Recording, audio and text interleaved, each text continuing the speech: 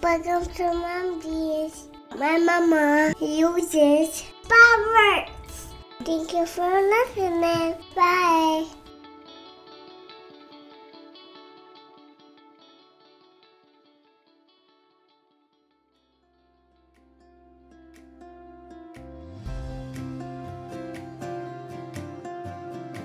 Finding the right jeans is hard. Accepting your jeans is even harder. Whether you wear boyfriend or bootcut, high-rise or low-rise, this podcast will teach you to love the jeans you're in. I'm Rachel. And I'm Tina, and we're going to use modern research to bust diet myths and get real about body after baby.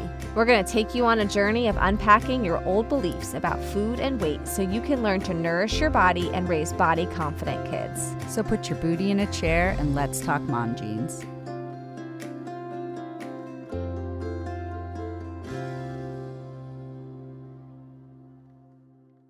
Hey everyone, welcome to this week's episode on Mom Jeans, and we are in the Mythbusters series. Today we are unpacking the concept of intuitive eating by looking at this anti-diet message from an angle of accessibility. While intuitive eating is one of the cornerstones of the anti-diet methodology and has great underlying message of making peace with food with your body and peace with food, we want to unpack the limitations to it and shine on the food accessibility and the racism that is inherent in diet culture. So the myth we are busting today is healing one's relationship with food simply means healing from diet culture and learning to honor your body. We are going to give you a little background on this myth, and then we are honored to welcome Shelby Gordon to help us bust this myth even further. The messages about food freedom in our culture usually surround letting go of the diet mentality, learning to honor your hunger and fullness, and respecting your body's genetic blueprint.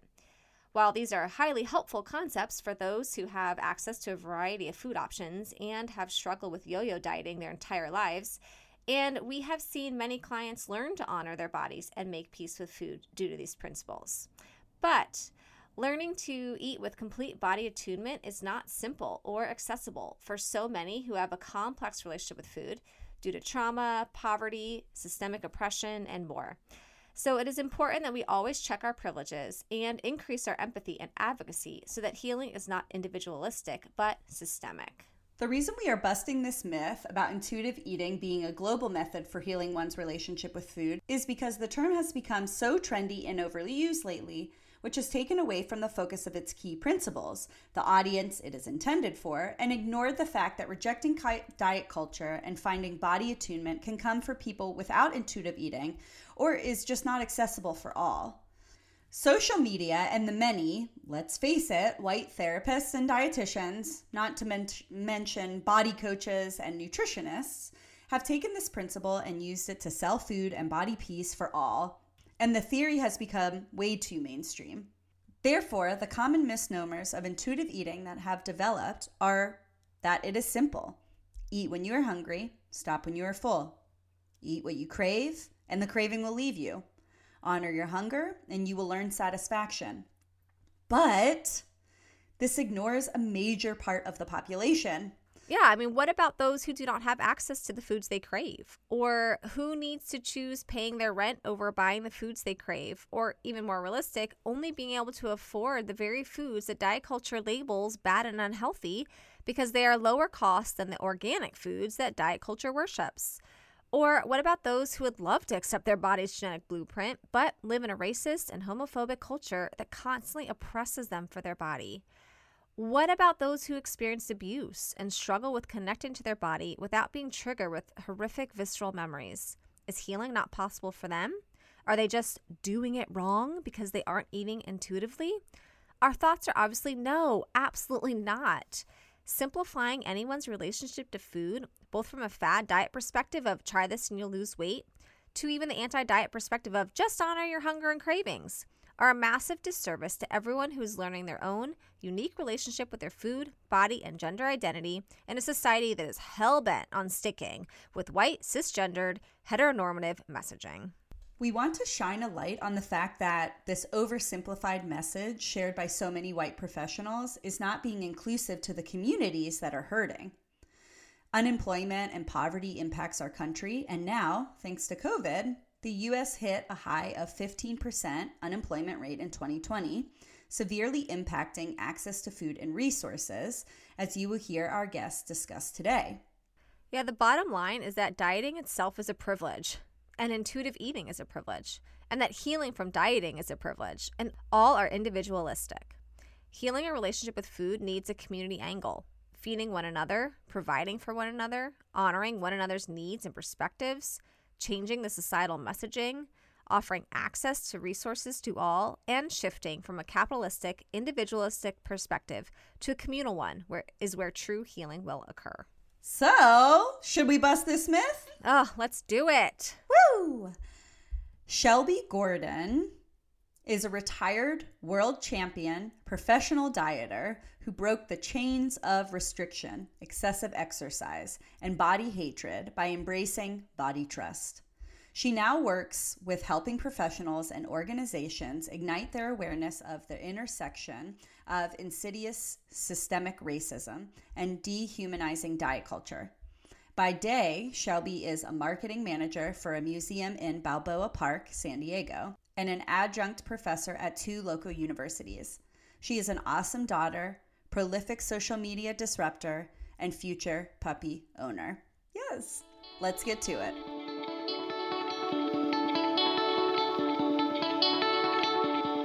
Okay, well, welcome everybody to this week's episode of Mom Jeans.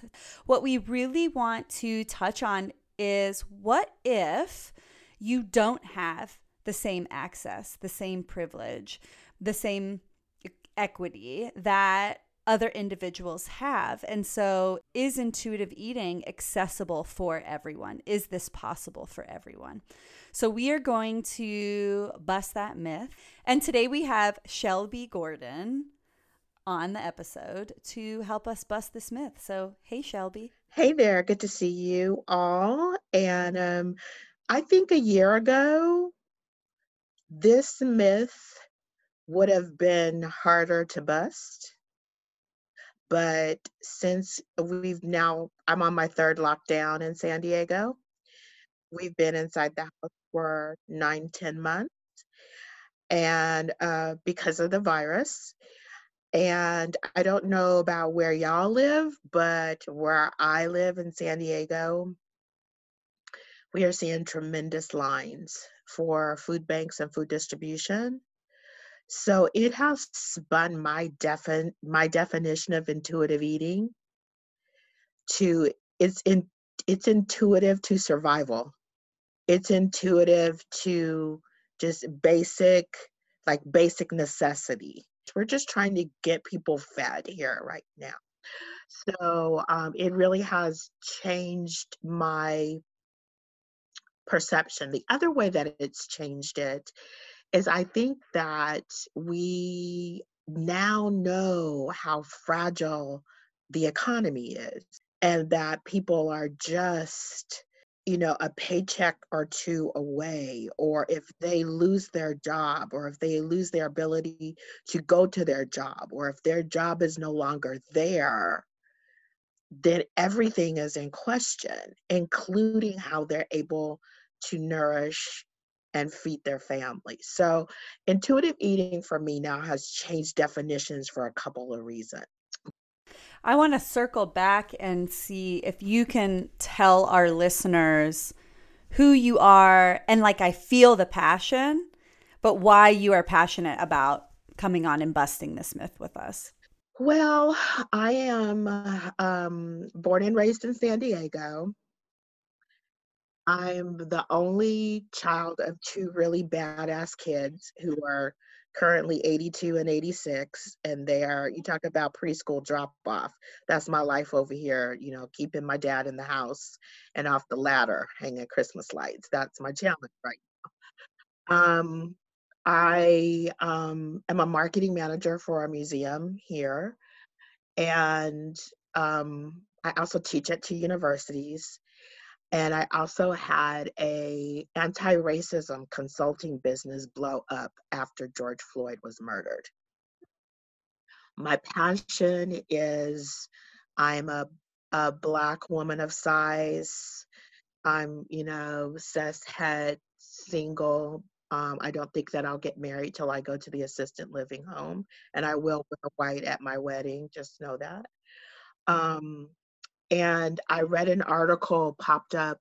It's probably been about 10 years ago, and a researcher out of the London School of Economics had done scientific research that said Black women were the least attractive women on earth. He had done scientific research that said that. And I was like, okay, now wait a minute. Wait just a minute now. Wait a minute. And that got me digging into the whole scientific piece of culture. And I was still very, very, very deep in diet culture. I was dieting hard, and it took up 80% of my bandwidth in my brain. At the time, I was working for Disney, had worked for Disney for 14 years, so I had a big old corporate job, right? But 80% of my brain bandwidth was taken over by me trying to change my body. So once I officially retired from dieting, I really started thinking about how I got there, why it took up so much space. And I'm a natural researcher, and I work at 2 universities, so I have access to 2 university libraries. Then I really started getting into it and understanding a deeper understanding of eugenics and race science. And then Dr. Sabrina Strings wrote her book, Fear of the Black Body. And that's where it all came together for me. The racist history of fat phobia, how we are impacted by diet culture today. A really unusual niche in my business is eating disorder treatment for Black women. I've never had an eating disorder. I had 50 years of disordered eating, but I was not uh, a patient of an eating disorder. But I'm passionate about these Black women getting diagnosed and getting proper treatment, and then being able to recover and maintain. And then you compound being a woman of size, being diagnosed with an eating disorder, and then getting treatment. And then, so that's where I am right now. I work a lot with eating disorder treatment organizations and professionals.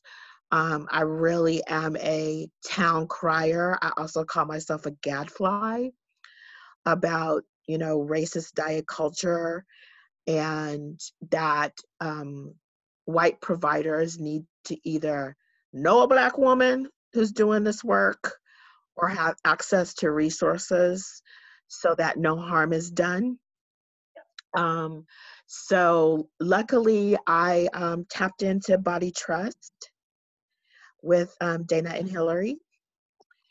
And that was a concept that clicked in my brain. I had dieted for too long and too hard to ever love my body.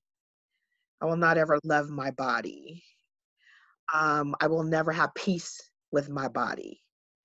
Peace is a reverent concept for me, but I trust my body. I trust it to tell me what I want to eat, when I should eat, how much I should eat. Is it too hot or too cold? Is it too spicy or not spicy? I have gained a lot of body trust. I'm still developing my body story, which is complex with ancestral trauma. And my chief weight stigmatizer is my mother, who is horrifically fat phobic. So those were messages that came to me as a child. And so for all you moms out there, please watch what you say to your children, because to unravel that I had a therapist, a nutritionist, a primary care physician, a bioidentical physician, an acupuncturist, an herbalist, and a hypnotist to unravel that mess in my head. So that's where it comes from. There's a tremendous need in the nutrition, dietary, eating disorder, solar system for voices of color and voices of marginalized audiences to have their issues heard, have their nuances heard, have their nuances addressed, provide information where people say there is none. Yes, there is. You just need to know where it is and have the will to find it. And I'm also busting myths about, the dietary habits of Black people. I'm guessing in all your research, I love that you have that component of it. You probably at some point stumbled upon the intuitive eating book that came out in 1995 and then the multiple editions that came out after. I'm curious what your thoughts were as you absorbed all these different pieces of science and all these different articles, and then here comes this book and here comes now this trendy concept. How did this concept of intuitive eating filter for you? It doesn't. I'm Black. I think, and again, I come from a place of privilege. I grew up in Southern California in the 80s. So Farrah Fawcett, Cheryl Ladd, I didn't have my first Black doll until I was 7. Everything around me was white and blonde. My utter hatred for Barbie was something else that whole tribe of professionals had to help me unwrap. I was involved with diet culture at a different level, right? I had a big corporate job with big corporate benefits and a big corporate flexible spending account. And that paid for everything from the acupuncturist to the hypnotist. I know, as you were saying that, I'm like, ooh, that's tough to access, right? Like that's a lot of money. I had a juice coach. I cried through workouts. I mean, I literally wept through workouts. So I'm coming from a tremendous place of privilege, right? And I think that the intuitive eating philosophy is for precious few Black people because they don't have exposure to it. And I would go as far as saying if a well-known Black personality or authority or spokesperson could embrace that and ethnize it, I think a lot more Black people would embrace it. That's the sad part about Oprah, right? She is even more traumatized than I am. She's the most traumatized dieter I think I know. Even more traumatized than me. But think about what she could do if, or somebody like her could do if that message was modified and customized for Black folks. It could, one, go a long way in helping a lot of Black people understand the diet culture that they've been susceptible to. It can help them also understand the healthcare bias that they're susceptible to and not getting proper treatment and diagnosis just based on their race, and certainly based on their race and their weight. I think it could go a long way. Yeah, so I'm wanting to kind of dig a little bit deeper because I'm passionate about bringing more awareness and education to people of privilege, right? I think that that's how we grow and just really challenge internalized fat phobia, really support anti-racism, all by admitting I don't know everything and I'm open to learning and changing the unknowns. So with that, I want to dive a little bit deeper into how is it that if intuitive eating concept and these principles of eating what you want, when you want, with body attunement, honoring your hunger, honoring your fullness, how could that possibly be harmful? Can you speak to more of that? Because it goes against everything that we've been trained. Diet culture only teaches us about restriction. Diet culture only teaches us about no, and that our bodies are bad and we need to change. We need to restrict and we need to exercise excessively. We need to walk 10,000 steps a day and drink 64 ounces of water a day. We don't eat after 7 o'clock, 6 o'clock, 5 o'clock, 4 o'clock. We eat, 3 main meals. And I mean, intuitive eating is against everything that we've been taught. And I think that's the hardest part about divorcing diet culture is retraining your brain and retraining your intuition about how you should eat. It's about retraining all of that. So I think that's why it's difficult. I had a whole discussion the other night. Well, not a discussion, but an interaction with my mother the other night. She said, now remember, she's my chief weight stigmatizer. She's the one that put the fat phobic ideas about my 6-year-old body in my head that I have been dealing with for 50 years. We were talking about putting leftovers up. And she said something about, well, you shouldn't eat after 7 o'clock.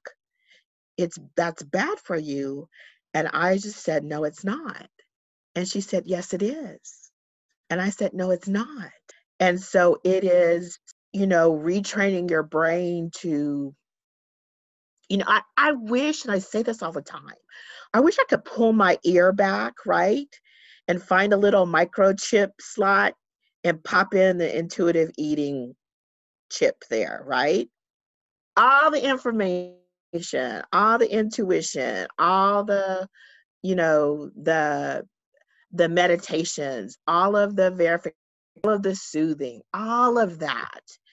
But we don't have it like that. So we have to retrain our brain. And for some of us, particularly me who dieted so hard for so long, it's still a process for me to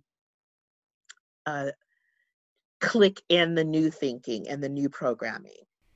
So it sounds like the biggest challenge is learning how to give yourself some grace and flexibility considering the rules and the rigidity of diet culture, which is going to be very hard for parents to navigate, especially because they have been taught by their parents or the generations above them all the diet culture rules. And then their kids are coming home from school with all of the diet culture bullshit that's being taught in health class. So I'm wondering how parents can support themselves in navigating this concept of intuitive eating or navigate even this concept that intuitive eating is easy or easily accessible so that they can work on this, their relationship with food, and work on this for their family. Well, I don't think it can be done without community. I mean, these are pretty, in some cases, radical changes that parents are making. And it's outside the norm. It's outside the normative. It's outside the peer group. So finding community, finding podcasts like yours, finding educators who specialize with children and tweens and teens, it particularly is vital. When I went searching for my therapist, I wanted a body image therapist specifically who did not focus on eating disorders. And I just Googled and Googled and Googled and Googled until I found somebody. And you know, that that person to talk to, and now I have community, right? I have my Body Trust community. I have 8,000 Instagram followers who, you know, right on Shelby, you know, virtual fist bumps, and we help each other. We help each other. And then I'm also really helping providers and practitioners who are trying to navigate through um, busting out of diet culture and how to support BIPOC patients through that in a very white dominant solar system. So it's about community. It's about, and it's so much easier now, right? I always say, I wish I had, you know, retired from dieting 20 years ago. The community wasn't there to support me. The community wasn't there to support me. The other day I said, you know, I wish, I said to myself, you know, if I had gotten married when I was still wrapped up in diet culture, I'm not sure that I would be living now, because I would have done everything possible to stay thin.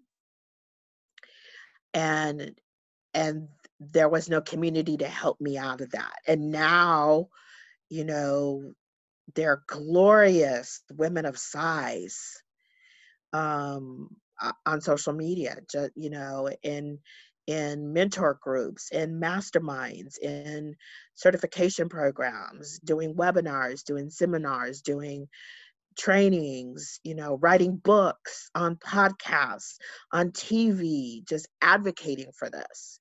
So it's about community.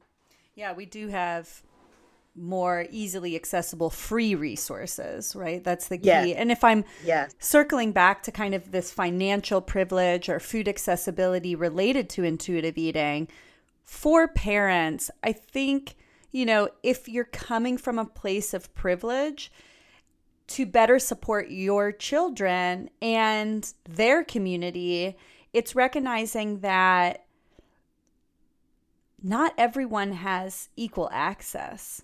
And so if we're talking about, again, this concept of listening to your body, what if some kids are going to school and living off of that school lunch and that's it, right? They didn't eat breakfast. And so listening to your body, it's like, well, you're going into that meal ravenous. And now I want to eat 6 portions of that and I can't even. So I'm not leaving the meal satisfied. I'm not feeling my fullness. I'm so disconnected from these signals because I don't have the same privilege or access that someone else does, right? And so this is this important concept I wanted to bring into this myth, which is that this is a concept that everyone can practice. And the reality is it's not.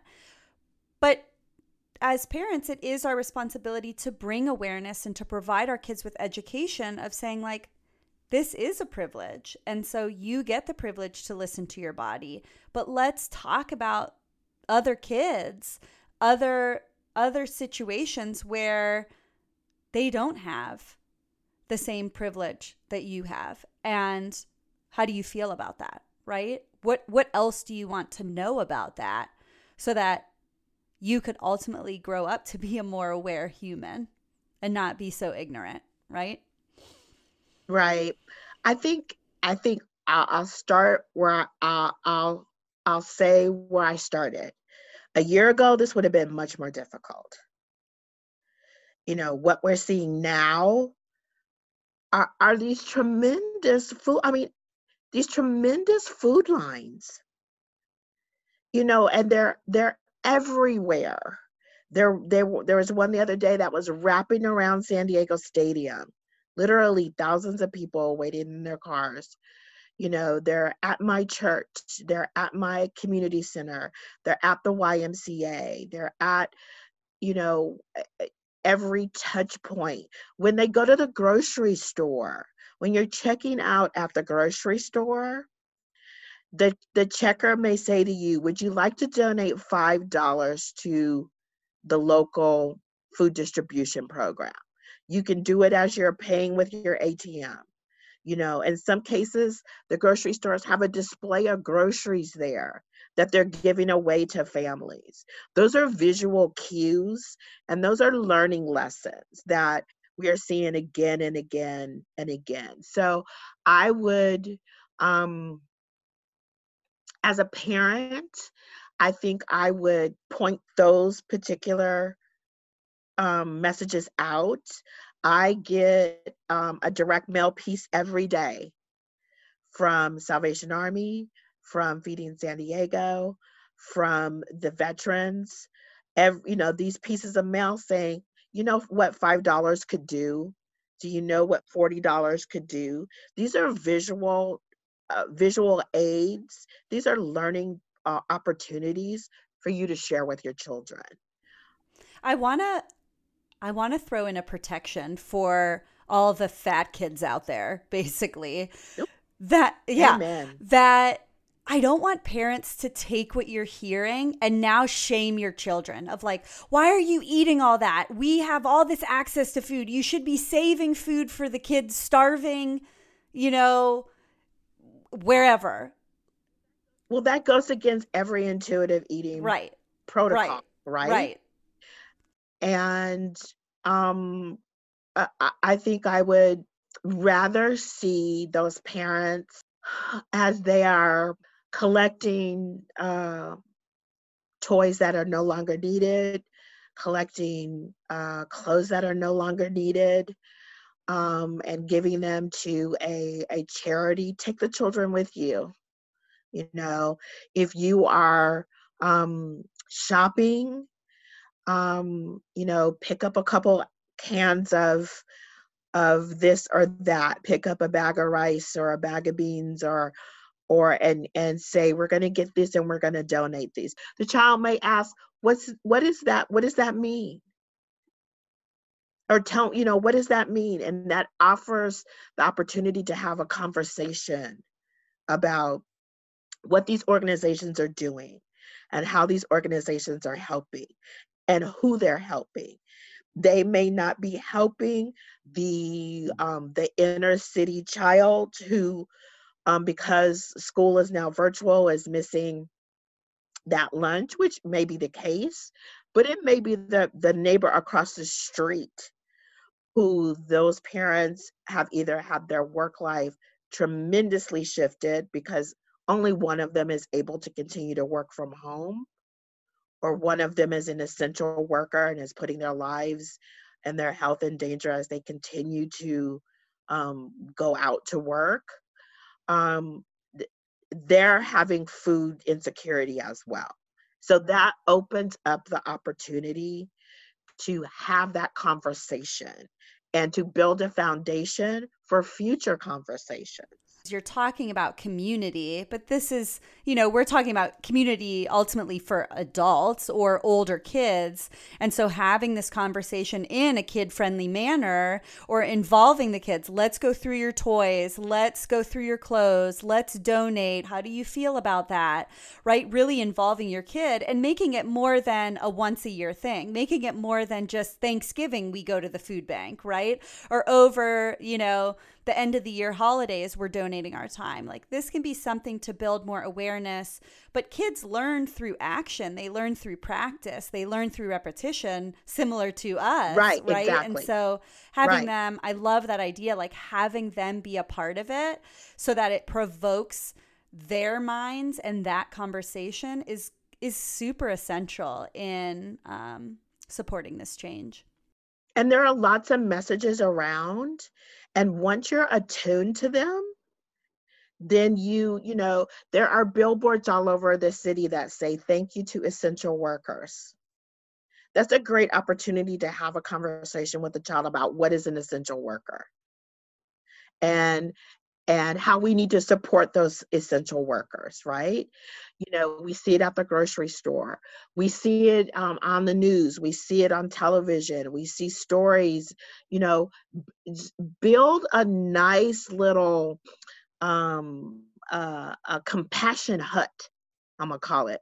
Build a compassion hut and add, elements to it, bricks and mortar and, to build a really solid spirit in these children of empathy and compassion.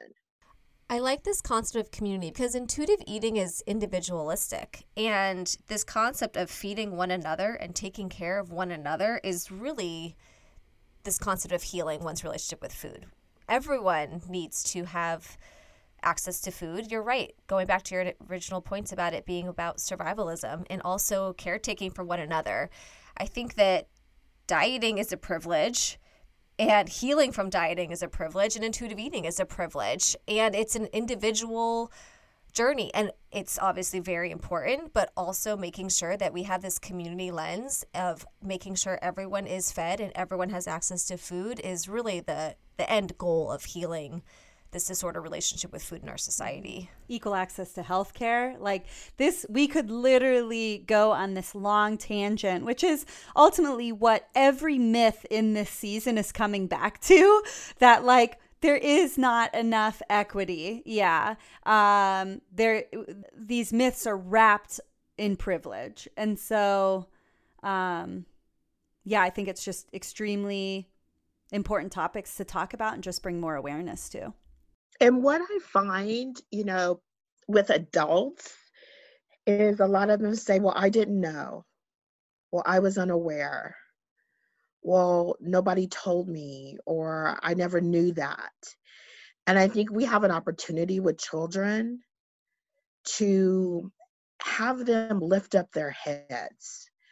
My students, I provoke them to watch and report on the news every week. Because I want for them to lift up their heads from their phones, from their lives, from their privilege, from their isolation, from their shelter, and I say, don't come in my classroom unless you can tell me what's happening on a federal level, state level, local level, where the stock market ended up, what the weather's going to be like, and did the Lakers win last night? Don't come in my classroom unless you can tell me. and the thing is, good for you. Yeah. The students were like, I've never watched the news like that before. I never knew that Google is trying to take over the world, So I think we can build that. We can build a different mentality with our children. And it can be knowledgeable, certainly, but it can also be compassionate, and it definitely needs to be empathetic. So I think one of the things that I'm really, really, really watching is there's two big things I'm watching. One is the dissemination of the vaccine for the virus. As a communications instructor, I'm telling my students, this is the biggest thing that the nation has ever done. This is bigger than the war responses of World War I and World War II. This is bigger than post 9/11. This is the biggest task this nation has done. Let's watch how this is done. Let's watch who is prioritized. Let's watch why. Let's talk about why. And then also, I think with the transition of the administration, how things are happening with, immigrant children in cages and asylum and healthcare and schools. There's going to be a tremendous shift there. So let's watch all that, because we're flexing. We're going to be flexing our empathy muscle. This is so helpful. Thank you so much for helping us bust this myth today. I hope it really helps people kind of understand how we oversimplify this concept of intuitive eating when it is a very complex concept. Yeah. And I think now is like the intuitive eating Olympics. What we're seeing right now is the intuitive eating Olympics. Yes. I appreciate you coming on, Shelby, and I want to leave space for you to tell our listeners where they can find you and learn more about you. Well, they certainly can find me on Instagram. My handle is Fit, Flexible, and Fluid, so that we are fit of mind and body, that we are fluid of systems and ideology, and that we are flexible as we continue to evolve through both our anti-dieting journey and our social justice journey. I'll be doing some courses after the beginning of the year. And I'm also a boundary bish because, I've lived on the other side of dealing with a weight stigmatizer who pounded these messages in my head as a child that took me thousands of dollars of healthcare therapy and a lot of motivation, prayer, and just revenge to get over. Well, thank you, Shelby. We appreciate you coming on. My pleasure. Thank you so much. I'll be back to bust the myth anytime.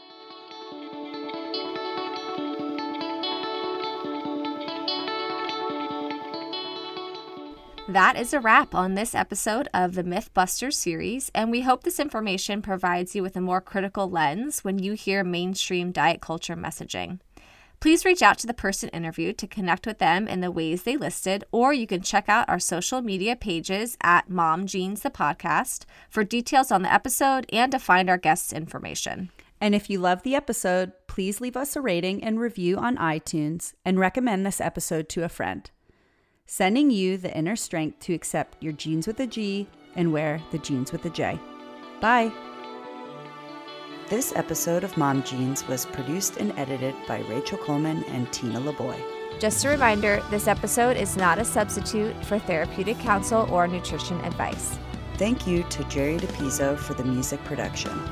You can find episode information and show notes at www.momjeansthepodcast.com. Follow us on Instagram at Mom Jeans the Podcast and join the Mom Jeans the Podcast Facebook group to find a community of mamas learning to love their bodies and discussing the episodes.